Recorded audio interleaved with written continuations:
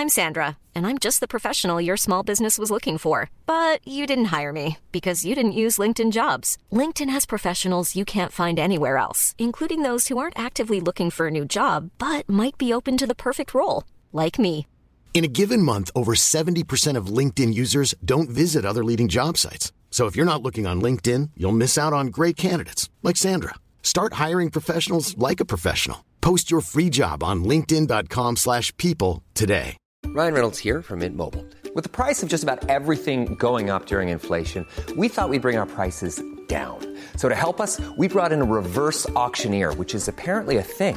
Mint Mobile Unlimited Premium Wireless. How to get 30, 30, bit to get 30, bit to get 20, 20, 20, bit to get 20, 20, bit to get 15, 15, 15, 15, just $15 a month? Sold! Give it a try at mintmobile.com/switch. $45 up front for 3 months plus taxes and fees. Promo rate for new customers for limited time. Unlimited more than 40 gigabytes per month. Slows full terms at mintmobile.com.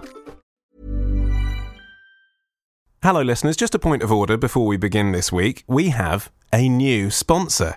I know, I'll explain all in the middle of the show, but it delights me to say that this episode of the Media Podcast is brought to you with the help of Media Masters, and you'll find out more about them later. Hello and welcome to the Media Podcast. I'm Olly Mann. On today's show, we discuss the London 2012 legacy, with fewer journalists attending this year's Olympics than in London last time round. What does that say about the confidence of the industry? Plus, there's the latest radio ratings, featuring our first idea of how the 16 new digital stations have fared. We mourn the loss of column inches at Media Guardian, and in the Media Quiz, we're breaking barriers with a paywall special. That's all to come on today's Media Podcast.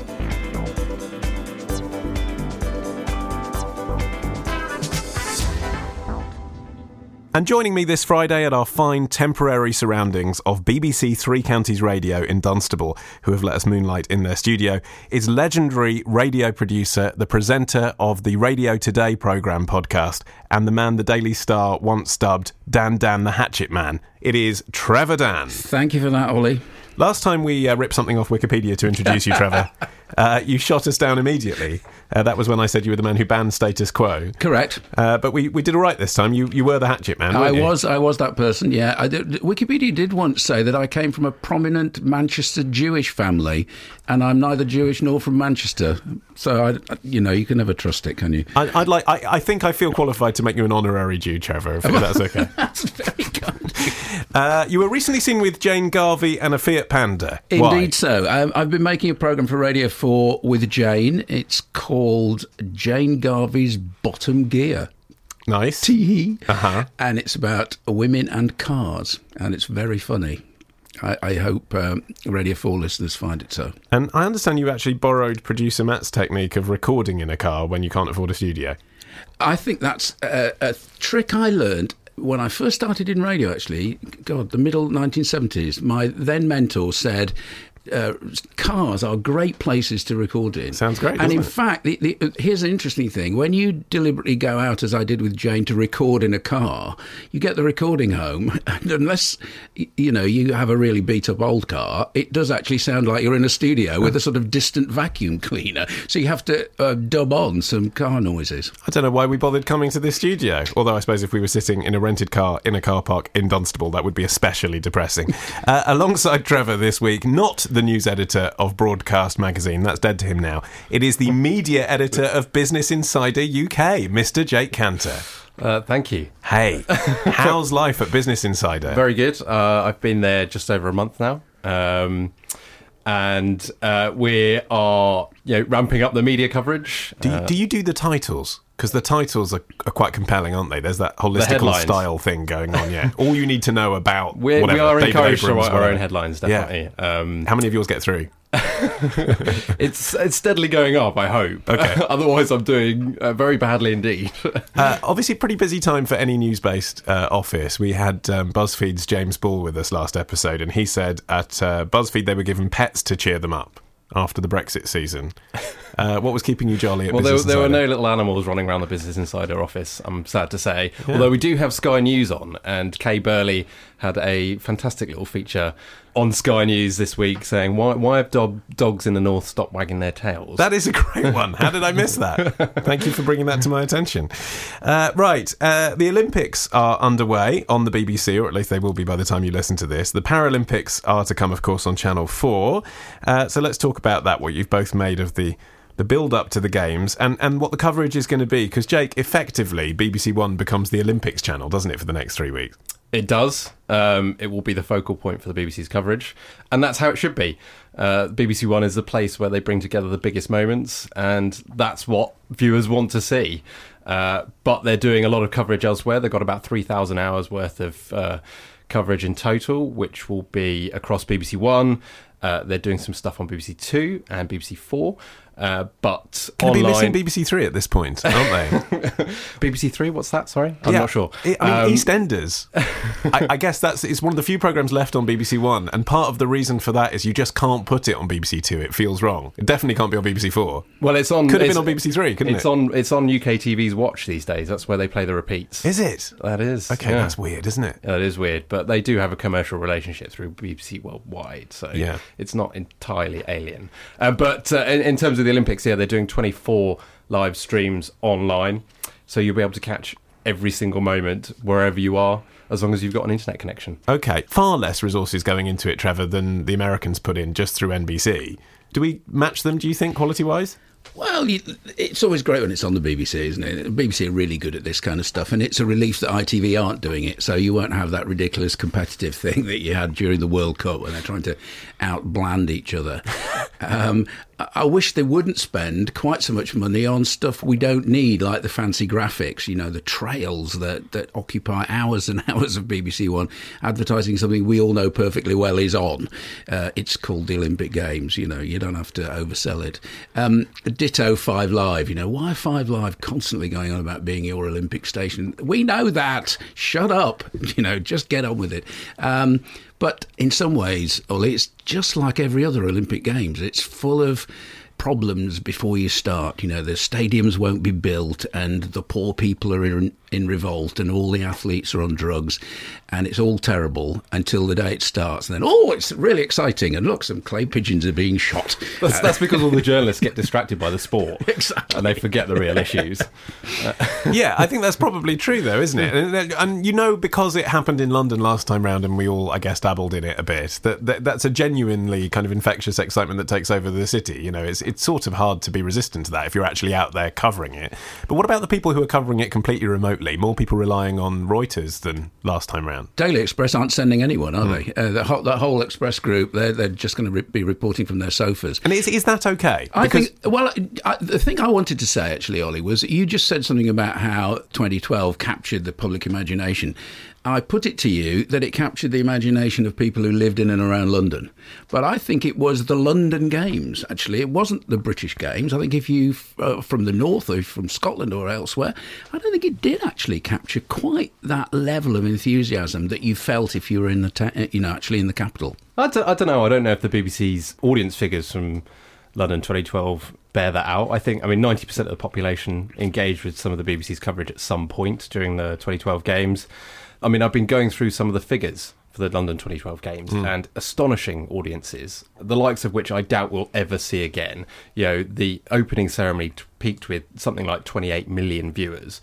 That is, in a day and age where TV is supposedly suffering in an online world, that is unbelievable. It is. What's different this time round? They can't be expecting to match those kinds of figures again. They won't is the simple answer. But that's a lot to do with the time difference. Rio's 4 hours behind, so some of the big events like the 100 metres won't be on until 2, maybe 3 in the morning. I'm sure they'll see a lot of engagement online, and one of the neat little tricks they're doing with BBC Two is effectively just replaying the night's action from about 9 in the morning. So if you went to bed and turned your phone off and then woke up and decided, right, I'm going to watch the Olympics as live, you can do on BBC Two. OK, right. Let's move from telly, mostly. Obviously, the Olympics is something of a multi-platform event. And focus on radio, because as the TV producers and the press barons this week switched their phones onto Do Not Disturb and reclined in a deck chair somewhere in the Dordogne or whatever, radio executives were waiting on that one last email. It is the second batch of radio listening figures for 2016. Trevor Dan, in no more than 15 words, tell us how the radars work. People fill in books. And they say, I remember listening to this programme for this quarter of an hour on this station. The best way to read radar, though, always is as a trend.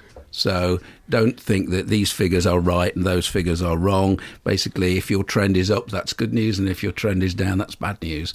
And the story this time round is, as you said in your introduction, we've got the figures for the new digital stations, which is all very positive. Well, let's talk about those. So we've got Virgin Radio, Talk Radio, Talk Sport 2, and Share Radio are probably the most prominent new stations. How have they fared?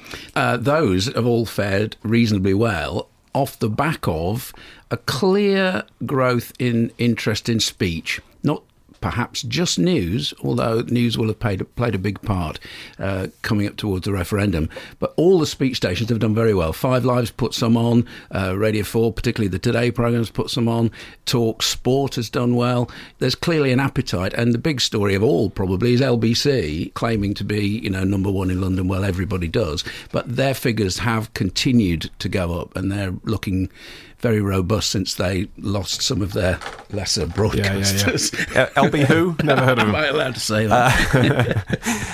But for Virgin, which wouldn't tie in with the trend you're mentioning of the obvious interest in speech because of things like the European Championships and Brexit, is it the case that many people are listening to Virgin Radio, do you think? Or is it that they still have that legacy name and brand and people remember it from 10 years ago? I think there's almost certainly some crossover there, isn't there? That some people who are actually listening to Absolute think they're listening to Virgin, just as there are people who are listening to LBC who think they listen to Radio London. Those kind of confusions, I think, will always happen with radar. I suspect that the way radar works, though, means these are handfuls of people who are listening, and, we can't read too much into it. On the other hand, we've been told, haven't we, for decades, that radio's on the way down, and here is radio growing again. What these new stations and their arrival on the dial, as we used to call it, has meant is that there is more listening. And if only radar could sample podcast and online as well, I think you'd find that possibly more people are listening to something, whether it's radio or audio, whatever you want to call it, than ever have done. I think I've said this before on the podcast, but it's just incredibly archaic, isn't it? The radar compared to telly. Telly's not in a league of its own. I mean, it's still no, but you get overnight ratings. It's still a small sample of people that they're drawing that data from, and it doesn't include online figures in the way it probably should. But people writing in a diary, I mean, it just seems like a joke, no? Am I being too disparaging? It was interesting to see this week, there was a few grumbles from Radio 1 on Twitter, I saw. People from the station responding to some of the news that the station's under a bit of pressure in terms of its audience figures, and they're saying, well, no, look at the amount that we do online, look at our engagement across social media and platforms like YouTube. Our audience is here, but it's just not in the traditional place. Yeah, let's talk about that, Trevor, because you used to be part of the team running Radio 1.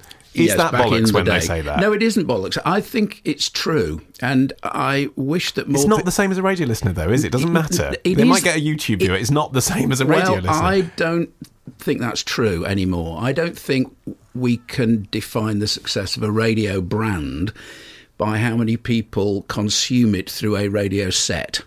I think that's very ancient thinking, and we've got to understand that people are listening to what we call radio programmes in a multiplicity of ways through a multiplicity of different devices. OK, but if people are watching the Rihanna Live Lounge on YouTube, that's because they've Googled Rihanna. It's got naffle to do with Radio 1. Not necessarily. They might have listened to a Rihanna session because they were told by Rihanna's fan club, if such a thing had existed 25 years ago. I don't think that's remotely relevant. I think what you are saying is Radio 1, which is the BBC's vehicle through which it reaches young people, performing well? And in terms of its delivery through radio sets, not so well. But in terms of its delivery through all sorts of other media, I think really well. And I still think Radio 1 is completely different from Capital and the other competitors from commercial radio. When people say, oh, they're all the same thing, I know that they're not listening to it. And actually, Grimmy at breakfast, in the context of the whole station's losing listeners, has actually managed to keep enough of his listeners that it's not embarrassing. The thing that does astonish me is why they just don't put Greg James on at breakfast, because then their figures would go up and then some of this problem would go away. But they're stuck with Grimmy. He was their big idea. Greg James is a brilliant broadcaster, I think. Do you agree talent. with me that the audience would go yeah. up and Chris Evans's would go down, and the BBC would solve two problems instantly? It would put Radio 1's figures up, which it wants, and it would put Radio 2's figures down, which the BBC also kind of is happy He's about. also younger than Nick Grimshaw, isn't he? I believe so. Yeah. You surprised me, Jake, as a Greg James fan. I thought you'd be one of this groundswell of new listeners that Radio 3's been attracting. or does that not really make any sense either? I mean, what's that about? I know we shouldn't just question Radar every time we discuss Radar, but where have the new Radio 3 listeners come I think from? I know the answer to this. Go on. It's not the proms. No, it's because they've stopped talking at breakfast. Oh, really? They've taken the news out. And so if you have had enough of Radio 4 or LBC or whatever, and you just want some nice classical music, ka-ching, there they are. Okay. I blame Brexit. People want classical music. They want a distraction from the news. Just wanted to calm the hell down. Not classical music written by foreigners, surely. One more story to chat about in this section, and that is the cuts that have been made to Media Guardian. The paper, The Guardian, will now print just one page of media news a week, with the likely end of the Media Monkey column now that a certain reporter called John Plunkett has left the building. Jake, that one page, probably more like half a page once you've accounted for advertising, that's a big loss, isn't it? I know that print doesn't matter as much as what you do online, but Media Guardian had the most heritage out of all the national newspapers in reporting media, and it's sort of becoming completely irrelevant now. I'm really sad about this. There has been exceptional journalists there over the years, often covering media better than anyone. One of the recent examples that springs to my mind is the memorable part they played in blowing open the Jimmy Savile scandal. And they were just a big part of bringing that story to the fore and holding the BBC to account. And for that to no longer be happening in quite such a comprehensive way is disappointing. But, they'll keep going. Jasper Jackson is still there, and he's very good, and I'm sure he'll continue to keep the coverage up to a reasonably high standard. And the other thing is, it does present opportunities for other people. Maybe Business Insider, which is just started getting into media. So, yeah. I mean, long-term listeners of this podcast, you remember that we sprung out of what was the Media Guardian podcast. And back in the day of that show, The Guardian had to call on to present the show, to just turn up into the studio and talk. You had Matt Wells, you had Emily Bell, you had Steve Hewlett, you had Gareth McLean. You had really great commentators, and that's before you even mentioned the people that were only in print, like Mark Lawson and Charlie Brooker, for goodness sake. That's just a golden era, isn't it? That kind of media commentary has gone. I think that's gone. I shall miss it. But, I was thinking, just driving here, that I've been taking The Guardian for 25 years, delivered to my house. Read it for a lot longer than that. And increasingly, it doesn't get read. Apart from on a Saturday, it arrives, it sits there in the house, and then it gets put in the wicker basket and it gets taken out for recycling. And that's because we consume The Guardian on its website and via the iPad edition and all those things. So I think we find out about things. You're just talking about Rajars. 10, 15 years ago, if you wanted analysis of Rajar, you went to the Media Guardian on a Monday. Nowadays, you get it a minute after midnight from Matt Deegan and Adam Bowie and, all the great bloggers. I think, although we'll miss it because of nostalgia, we won't miss a lot of the information that we got. And a lot of that information will continue to be here, of course, on the Media Podcast, he says cheesily, and into commercial. This episode of the Media Podcast is sponsored by Media Masters. It's a podcast featuring extended one-to-one interviews with key people in the industry, and it is always well worth a listen. I urge you to check out the Katie Hopkins episode. It is fascinating. But this week's show is no exception. Paul Blanchard is joined by science broadcaster Vivienne Parry. Let's hear a taster.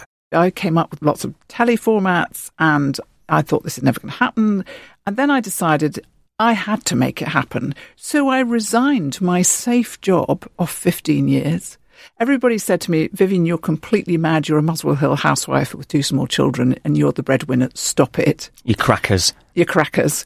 And I answered this advert in The Guardian, and it said television presenters wanted must have evidence of science communication skills. So I said that on any night of the week I was to be found in twilight rest homes for the elderly talking about nuclear magnetic resonance. And they said, we'd like to see you, send us your showreel. And of course, I didn't have a showreel because I'd never done any TV. So I fibbed a bit and said that the broadcasters couldn't make it available in the time, which was true to the extent that they didn't have any footage, so they couldn't make it available in time. It's technically true. Technically true. Vivienne Parry there. You can hear the whole of Paul's interview for free on the Media Masters podcast. Just subscribe wherever you get your podcasts.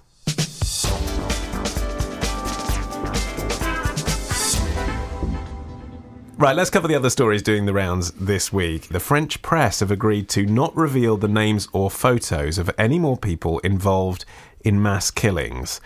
Jake, what's the thinking here?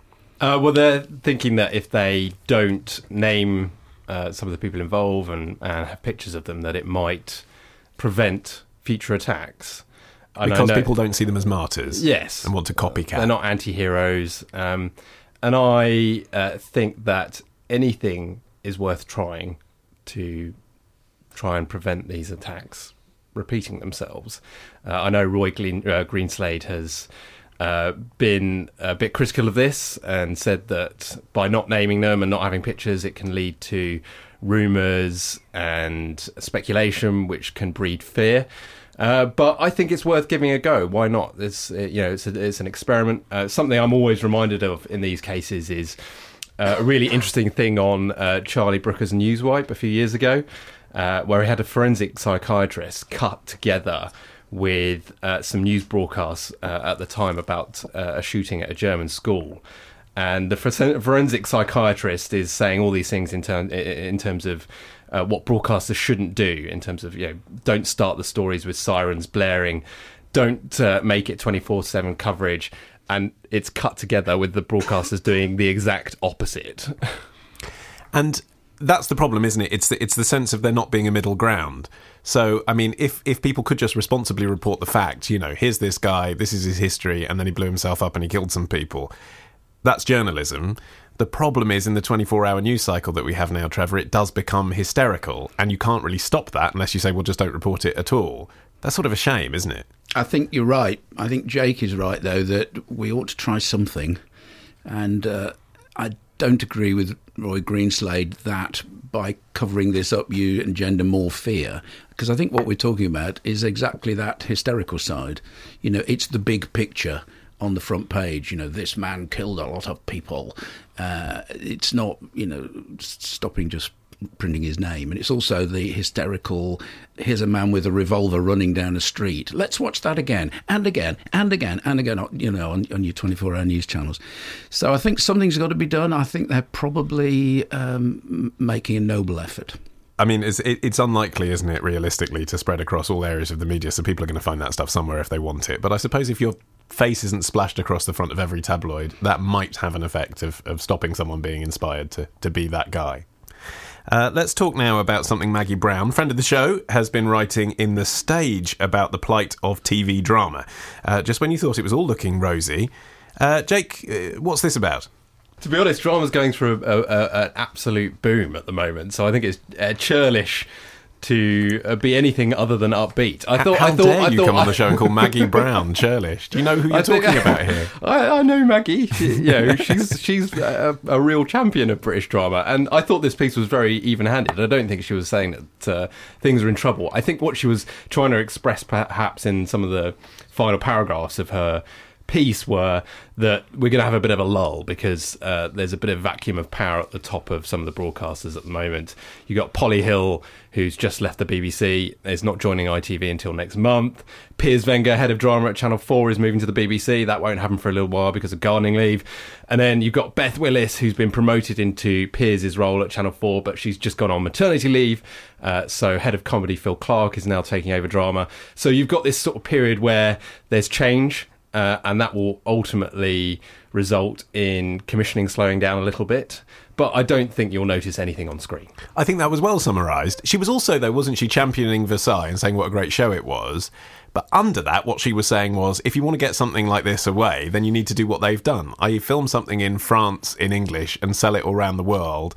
You could see that as a depressing story, couldn't you, Trevor? You know, on the one hand, you're making drama on the scale of Netflix and Amazon. On the other hand, is that what our broadcasters are for? Well, that is what they're for now, because it's what the audience is telling them they're for. You know, in the era of Netflix and, you know, high-definition television and big screens, unless a movie has the production values of a Hollywood movie, it looks cheap.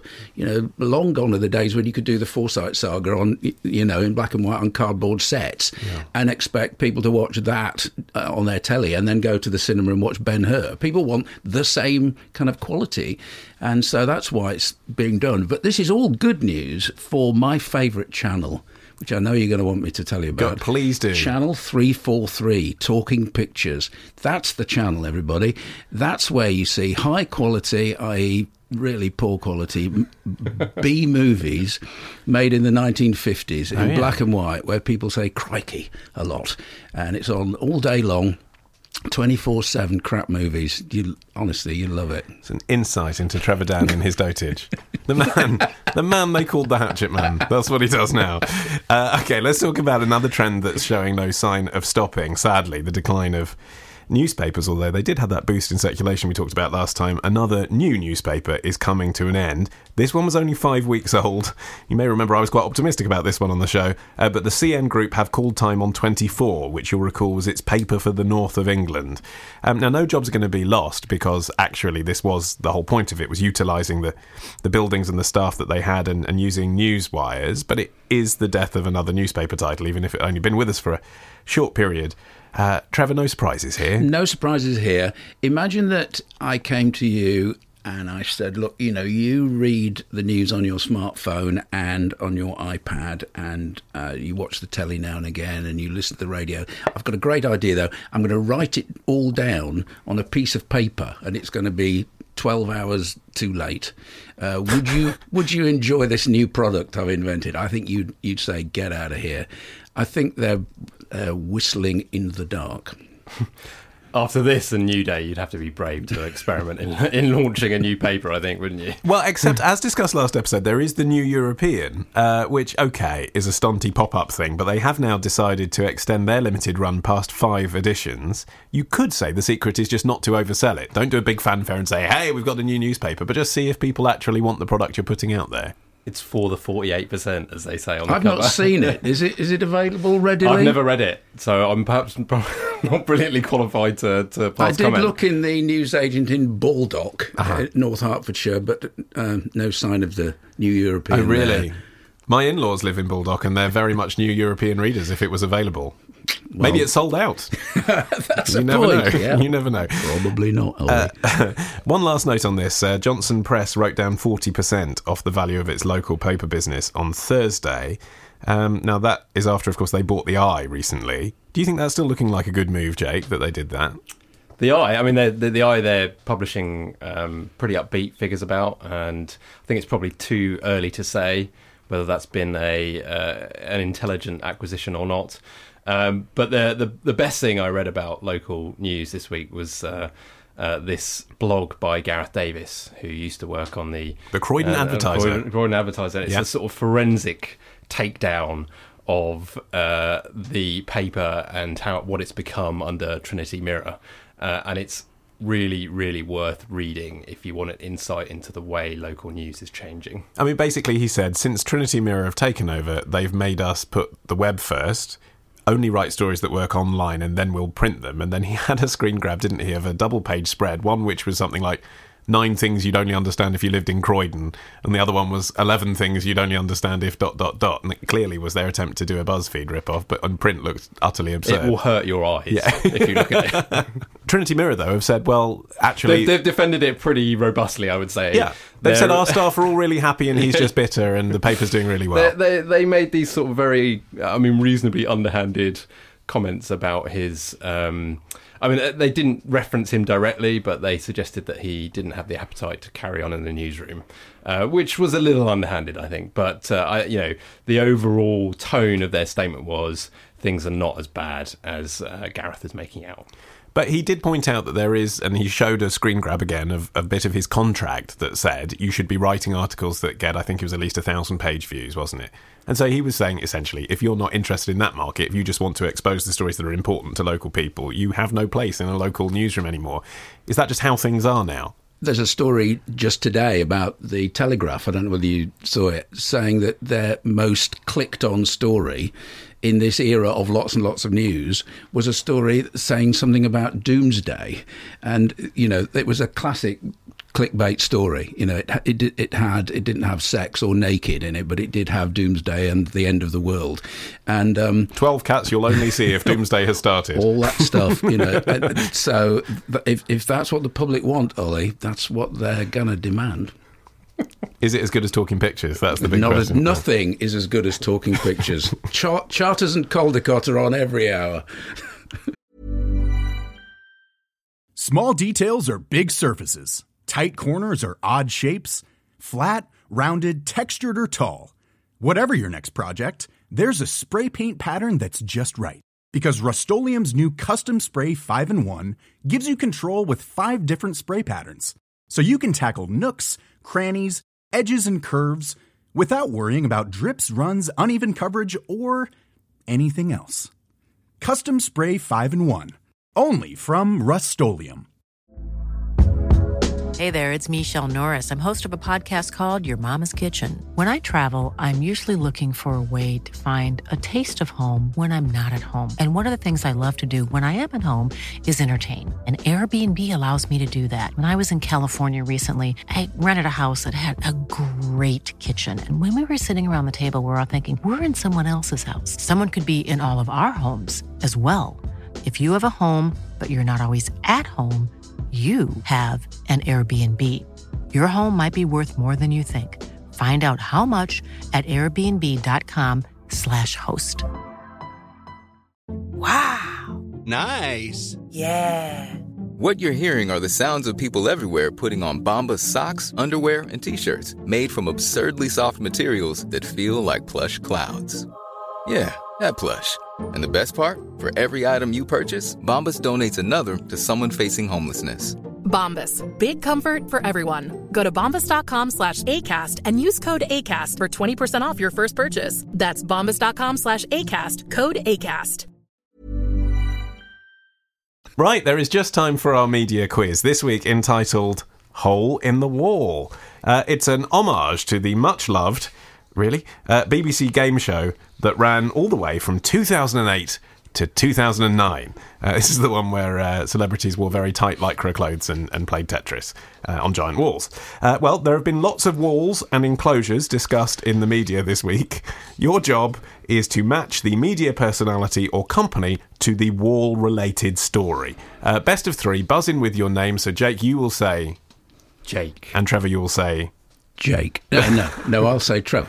The oldies are the goodies. The winner gets Dale Winton, the loser Anton de Beek. Here is question number 1. The Times newspaper. What wall-related story happened to them this week? They've partly abandoned their paywall on the Times Online. Correct. So there's a gap in the wall, like Pyramus and Thisbe. You can view... Do you know how many stories it is per week? 2. It is, yes. Very good. Bonus point. As long as you register, you can now view 2 articles a week on the Times Online. What happens if you clear your cache? Jake, I hope you're not suggesting people should in any way deceive their way around reading more articles on the Times website. Are you a subscriber, by the way? Through Business Insider, I am, yes. See, I am too, and, I wouldn't have thought I needed that in my life, but actually it's working, I guess, isn't it? People who really want to read it are paying for it. I mean, we access it every day. It's still got content that you want to read and sets the agenda. Question number 2. Jake, it's all to play for here now. I'm going to try and concentrate. I've got a mountain to climb. Is it red sauce? Is it brown sauce? Or is it no sauce at all? James Whale. Name that Jake. wall. Jake. Big Brother? Correct. Celebrity Big Brother. Big Brother. I'll give you the point. Yes, the radio firebrand shock jock, as they called him when he went in the show. I mean, he's on BBC Essex. It's a man from BBC Essex. How shocking can you get? Former shock jock James Whale is between the walled enclosure of the Celebrity Big Brother house. Have you been watching it, chaps? No. No, Trevor, have you? No, boycotted that. I have. Oh, Olly. He's up for eviction tonight. I think he will survive because people are voting for their favourites. I think if people were voting for their least favourite, the Big Brother audience would boot out James Whale, but they're booting for their favourites, and I think he'll have more fans than the person he's up against, who has very few. Hasn't he got a bit of a cult following, James? Well, we're doing a whole show about James Whale's appeal now. This is a level of analysis that you expect from the BBC's coverage of the Olympics.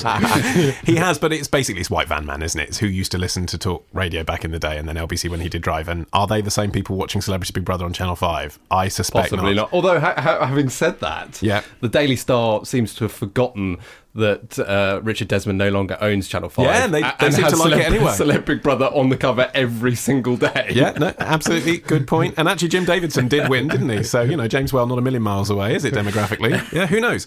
Okay, right. Well, it is all to play for if we discount the extra point that I gave to Trevor. Let's pretend it's 1-1. Here's question number 3. BBC iPlayer. Jake. So, iPlayer will no longer be completely free. Correct. From September. Yes. Why?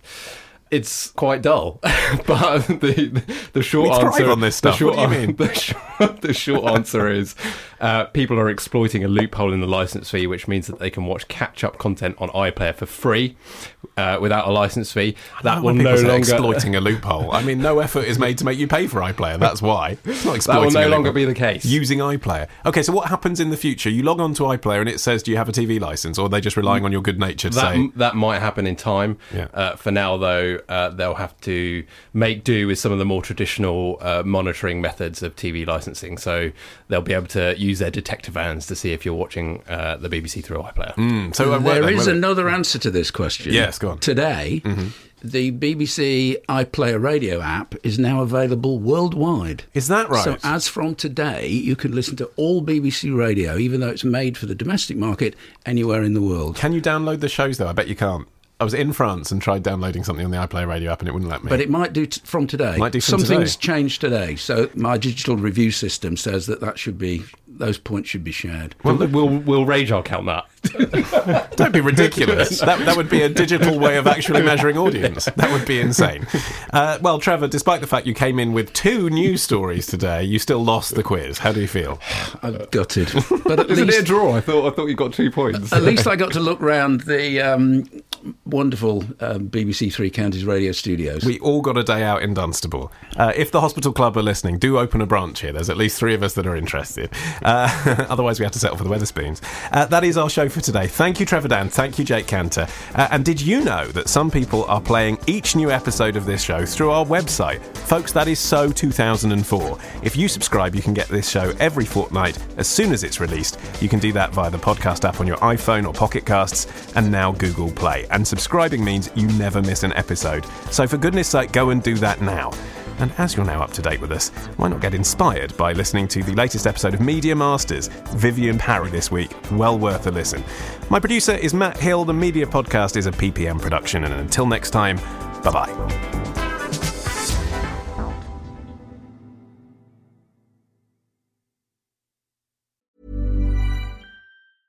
Even when we're on a budget, we still deserve nice things.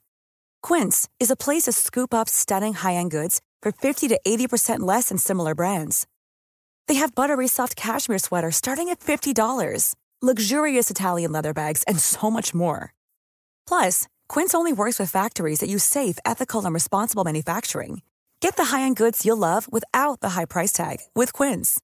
Go to quince.com/style for free shipping and 365-day returns.